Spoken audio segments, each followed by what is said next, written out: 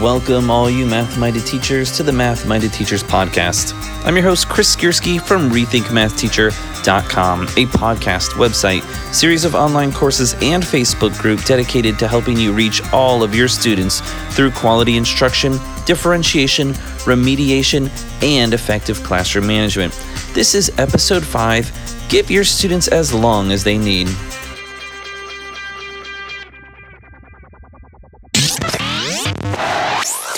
This week's episode is brought to you by my book, Reach Them All, How to Reach All Your Students Through Learning Stations.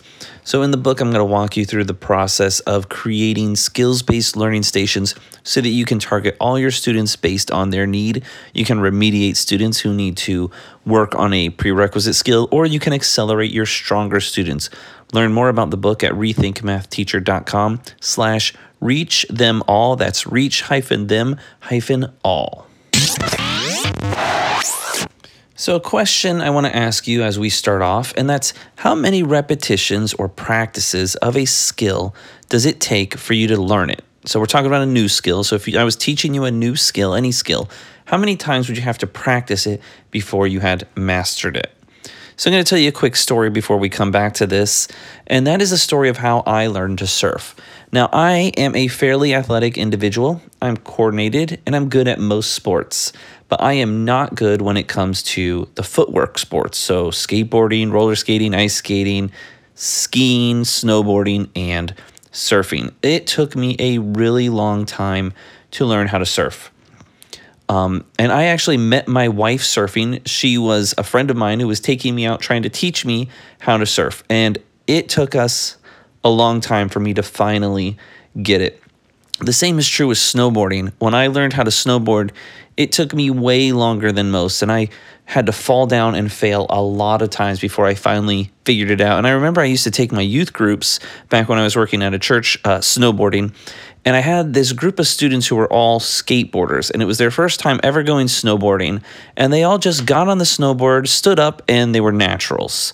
I, on the other hand, it took me forever to learn these type of skills. Now, I love them now that I can do them, but it took me way longer than most. And I'll tell you, if we had been working or learning these skills in a whole group setting like we do in our math classes, the teacher would have given up on me a long time ago. The whole class would have moved on to more advanced skills, and I would have still been on the bunny slopes trying to learn how to stand up or stop without face planting. So back to my original question, how long does it take to learn a new skill? Well, studies show that it takes between 15 and 30 repetitions for the average person to master a skill. Now, I tend to believe that some of us all people are naturals at some skills. So for me, math, I'm pretty natural at. I don't typically need the 15 to 30 repetitions to master it. And I believe all of us are weak at some skills. For me, I've already shared with you what it was, and it took way more than 30 repetitions for me to learn how to surf or to snowboard. And the same is true with our students. And for some of our students, the things they are not natural at is mathematics.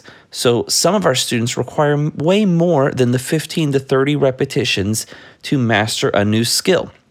Now, that doesn't make them dumb, just like me needing more than 30 repetitions to finally surf doesn't make me dumb. It just means that this is a weakness. And for some of our students, their weakness is mastering math. And because of that, and because in the past their teachers have done whole group instructions where they give the whole class those 15 to 30 repetitions and then move the whole class on to the next skill, they failed to master a lot of the skills they were supposed to because they weren't being given the amount of practice repetitions they needed. So maybe they need 50, 60, or 100 repetitions before they can finally master a concept. Well, if the teacher's only giving 30 because by then most of the class has it, then she moves on to the next skill. That student didn't master the first skill. And in math, we've talked about a lot of the skills build on each other. So if the student didn't master the first skill because she needed 60 repetitions and didn't get it, and then has moved on to the second skill, which the first skill is required to do the second skill, she can't do the first skill and she can't do the second skill, and then she's going to get progressed to the third. So the solution is to give your students the time and practice that they need for them to master the concept. You know, I still remember the day when I finally figured out how to stand up on a snowboard and go down the hill and come to a stop. It was such an exciting moment. And because I could finally do that, I had confidence, or I built confidence so that I could start mastering more skills like turning and doing jumps and going down the snowboard in a different direction. So goofy foot instead of regular way. And I was able to move on to more and more complex skills because I had finally mastered that first prerequisite one. And that gave me the confidence to move on. And your students will do the same thing. Once you start giving them the ability to master a concept because you don't leave them behind, you give them all the time they need, that confidence they gain from mastering that skill will progress and will carry them into the next skill and the next. I remember a while ago, I was teaching one of my middle school classes. And if you've listened to the podcast for a while, you know that I like to use skills-based learning stations. So I take a skill that we're working on and I break it up into the different skills that are required to do that skill. And I build a learning station for each of those prerequisite skills. And I remediate my students based on what skills they need. So for example, in this illustration, we were working on adding mixed numbers. So there's a lot of skills required to add mixed numbers. You have to be able to simplify fractions. You have to be able to convert between improper fractions and mixed numbers. You have to be able to add fractions. You have to be able to convert fractions to the common denominator. And so I had this one student who was really struggling with simplifying fractions, which is like the first station or the first skill needed. And she was stuck on this skill for a long time. And all of the other students were progressing on to the next skill and the next skill. And, I have banners around the room and I celebrate the kids and they get to put their names under the banners when they master a concept. And so all the students in the class were mastering all these concepts and they had their names all over the place. And this poor girl, it was weeks and she still didn't have her name under any banner and she was starting to get discouraged. And I was honestly getting discouraged and beginning to wonder if this was even worth it or working.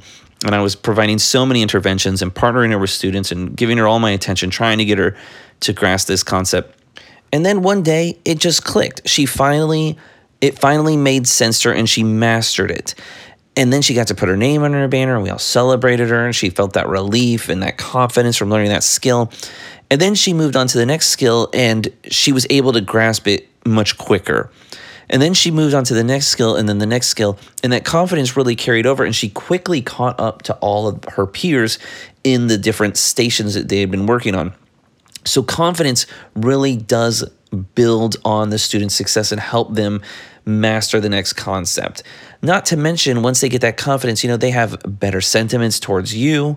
They enjoy their education and the learning process more. They're less likely to be a classroom management issue. All sorts of good things come from helping your students master that concept, but they're not going to be able to master it if you don't give them the time that they need. If I had been teaching this student in the traditional model where everybody is given the same instruction and then the same amount of practice and then progress to this next skill altogether, if I had been doing that, she never would have mastered any of those skills. But because I differentiated my instruction, because I gave her the amount of time and practice she required to master that first concept, she was able to find success. And I didn't penalize her for taking longer than the rest of the class. Now, when I share this with teachers, the most common objection I am met with, almost always, is the teacher will respond that if I do it like this, I'm not going to get through the entire curriculum. And that's true. You're not going to get through the entire curriculum with all of your students. But there are 100 answers I could give you as to why that's okay and not necessary in every circumstance. So I'll give you just a couple. First, what do you think is of greater value? For the student to learn some of the curriculum but not see all of it, or for them to see all of it and learn very little of it? On getting that student I referenced through the entire curriculum, she could have been exposed to all of the curriculum, but she wouldn't have understood any of it. She still couldn't even simplify fractions. So what was the purpose in exposing her to all these more advanced skills when she wasn't ready for that? And the second answer I'll give you is, what's our focus? Is our focus getting through the curriculum, or is our focus for our students to have growth? The reason we're getting these students who are coming to us in these upper grades who are, very far behind, sometimes years behind, is because their teachers have been exposing them to the entire curriculum without mandating that they master any of it. So this whole group pacing leaves your weaker students behind, and then they never get an opportunity to catch up. So let me give you one more thing to ponder with this objection to getting through the entire curriculum. Look at your students. All of them probably were exposed to most, if not all, of the curriculum the previous year. Yet I'm quite confident that the majority of them did not master most of it. And I'm also confident that there are a lot of skills that they were supposed to have learned or need to know from the previous year that they still don't. And so that's why you're struggling to teach them what you're trying to teach them, because they didn't master the previous concepts. So why are we advocating that? Why are we advocating exposing them to so much curriculum and then moving them on when they're not mastering it? The goal should be mastery. And this goes back to what we were talking about in a previous episode. We're not expecting our students to master the concepts we're teaching anymore. We're expecting them to be exposed to the curriculum. And there's not a lot of value in being exposed to things when you're not mastering them or understanding them. So I'm not going to belabor this point any further. I just want to say that there is greater value in giving your students the time that they need to master the skills than there is in exposing them to every skill they're supposed to see in the entire curriculum. It's okay if you don't get through the entire curriculum. What you need to be focusing on is growth. And that goes back to that growth mindset we were talking about. And again, for you public school teachers, I've been doing this for a while with the skills-based learning stations and giving my students as long as they need and not exposing them to the entire curriculum. And my test scores are really good. And that's because my students are truly grasping the material as opposed to just being exposed to all of it. So let's move on. How do you give them as much practice as they need? And this is a legitimate concern, especially if you're stuck in the traditional teaching model mindset.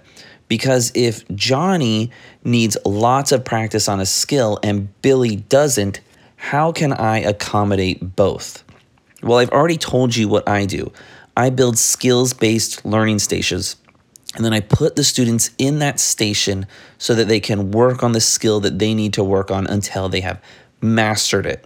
So in my story of the female student who was struggling to simplify fractions, she stayed in that learning station on simplifying fractions where she was being given instruction and practice problems with immediate feedback, while the other students were working on different skills inside of different learning stations. And no one was slowed down on account of her needing more time, but she also wasn't left behind or forced to move on to the next concept when she wasn't ready. So how do I build skills-based learning stations? How do I implement them in my class so that I am accommodating all my students? I'm differentiating my instruction based on my students' needs. Well, I'm glad you asked, because this episode is brought to you by my book, Reach Them All, which accomplishes exactly that. In the book, I'm going to walk you through the process of how to create skills-based learning stations, what you're supposed to put inside them, how you can give that immediate feedback, how you can set up the stations so that the students aren't dependent upon you for the tutorial component. They actually learn it inside the station, and that way each station is not dependent upon you. And the book's also going to walk you through how to implement them and how to use them and what each class period is going to look like once you're using them. So the book is Reach Them All. You can find it at rethinkmathteacher.com/reach-them-all. And I will give you a second shameless plug, and that is the master course I've been talking about, how to create and use learning stations. When you go to that course, it is a paid course, you get a free copy of the book, and it is the same material. It's just a little more in-depth. It's a little more hand-holding. It's a video instead of a book, but you do get a copy of the book. So you can learn about both at rethinkmathteacher.com/learning stations. Again, that's rethinkmathteacher.com/learning stations. Okay, guys, that's going to do it for this episode. I hope these words have taken heart. I hope you see the value in giving your students as much time as they need so that they can master the concepts being taught. And I hope you start using learning stations in your class to do that. I hope to see you in the next episode. Have a good one.